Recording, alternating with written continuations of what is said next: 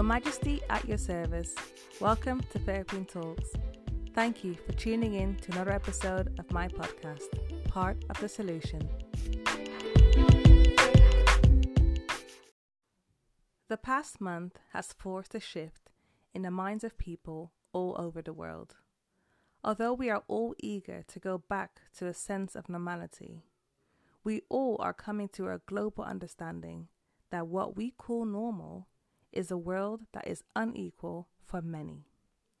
The global pandemic has amplified the issues that our world has, and they will no longer be ignored. There is a sense that the new normal people demand, especially once we come out of this pandemic, is a society that works for all people, especially those that have been discriminated for their natural physical traits. From a holistic point of view, we all know that there are various forms of injustices in this world. The injustice that has dominated the global conversation the past month is racial injustice.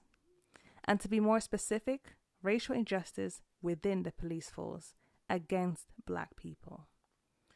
As this issue of injustice has been highlighted for over a month, there is a natural thing that occurs with any highlighted issue that causes anger and divide.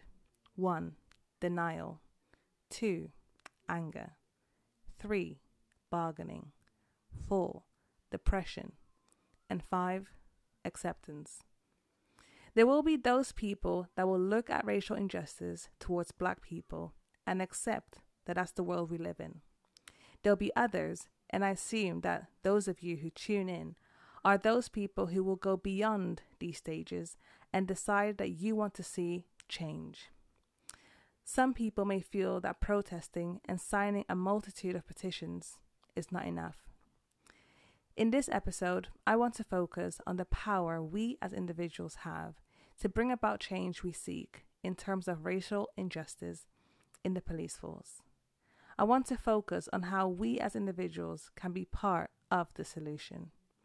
We should all hold ourselves accountable for our contributions to the problems that we seek to address and be part of the change and ultimately the solution. Regardless of how powerless we may feel, we all need to realize that we are all powerful as individuals and unstoppable as a collective. As individuals, we are powerful because we are all key members of our society, whether we are given value or not. Our time, energy, and money serve those who run our societies. The people at the top profit from the people at the bottom. What I'm essentially saying is that as much as we may feel that the 1% exploit the 99%, the power of the 1% relies on the 99%. If that's the case, if the 99% stop giving their time, energy, and money to the 1%, then the 1% would cease to exist and the power would be distributed differently and perhaps ideally be more balanced. In the same way that the 1% holds the power in the world, police hold the power in terms of maintaining law and order in our societies. Police institutions are a minority in comparison to the societies they serve, yet their power dictates the lives of the majority. Therefore, as the majority and as individuals of that majority, we need to make sure that the police in our societies serve us, the people, our families, and our communities. The policing system should work for everyone and not discriminate against specific ethnic groups. To combat structural and institutional change in the most peaceful and effective way, we need to understand how the police system works in a society that we live in. It is all good and well to learn about Minneapolis, but if you don't actually live there, it would be more beneficial to learn about your own city, your own town, and your own country. Once you have learned the system, it is important that you take your role as a citizen seriously.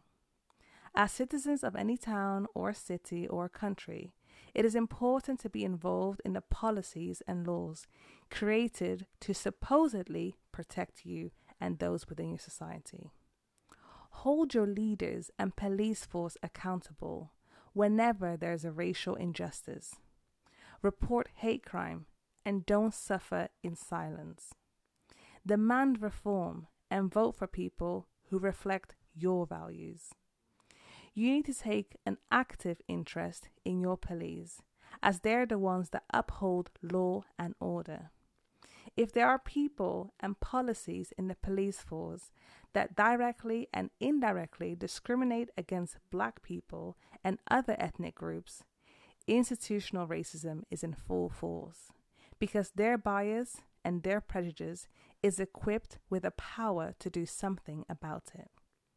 Throughout this process, it is important to decolonize your mind and free yourself from biases, thoughts, and ideologies that prevent you from negatively looking at people because of their ethnicity. In the past month, I have personally signed so many petitions, and I have been overwhelmed with the number of petitions that are out there.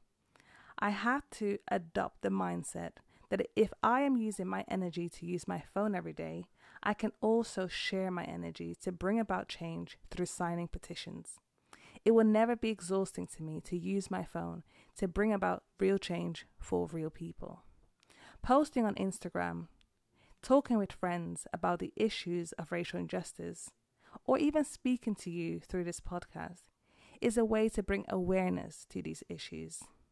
After we've done talking, listening, sharing, and learning, it's important to take action. When we as individuals take it upon ourselves to make a difference in the society we live in, even if we are the only ones, we can truly sleep at night knowing we've done something for the greater good. Our contributions to racial equality in the police force will benefit the society you live in for people who look like you and people who don't look like you, and eventually dismantle institutional racism. The power lies in you. If you feel passionate about bringing change, then be about it. Take an interest in your community. Be a great citizen and make Black lives matter.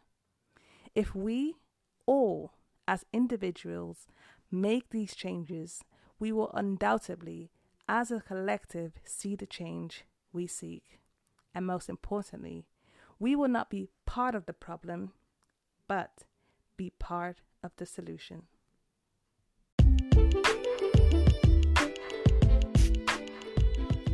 At the end of each episode, I address the Queendom. You, as an individual, have the power. Racial injustice towards specific ethnic groups is not an American problem. It's a human problem. Institutional racism in the police lies within its policies and people who work there. Take an interest in your local police force. Hold your local police force accountable. Report hate crime. Take your responsibility as a citizen seriously. Your contributions to change will make a difference for generations to come. Thank you so much for listening to Fair Queen Talks. See you next time.